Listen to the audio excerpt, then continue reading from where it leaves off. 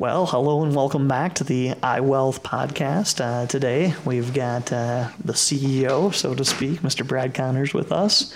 And we're talking a little bit about the jobs that people have, and in particular what they're doing with these 401k plans.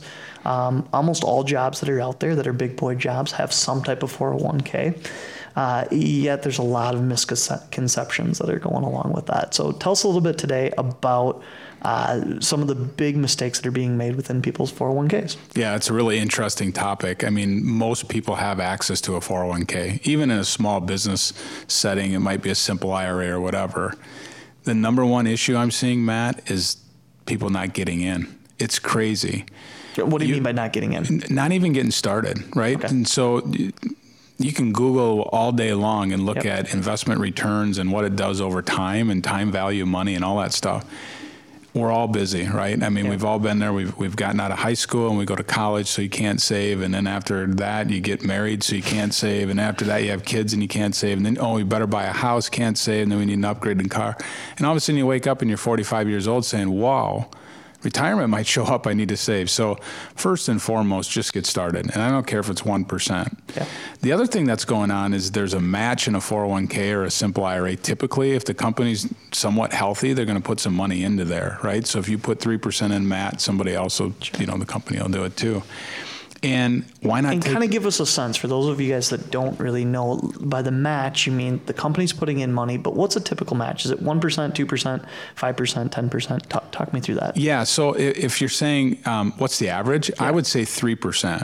Okay. Some are 4, some are 5, but I would say 3%. So what that means is that if you're making $30,000 a year, sure, and 10% of that is $30,000 and 5% of that is $1,500, all of a sudden you might say, I'm going to put $1,200 in, right? A year. So $100 a month, sure, $50 a paycheck. Your employer will do the exact same thing. Okay. And what's interesting is you can go give yourself a 3% raise tomorrow by putting money in and not have to ask for it. Just put your own money in. The problem people have is they think 59.5 is way far away, and I don't want to get there. And it's not. And by the way, the government with Social Security and everything else going on, you better be saving for yourself. We can't live on Social Security alone, so you better put some money aside. So that's the number one issue, is people just not getting going. The second thing is once you're starting, every year you should raise it 1%.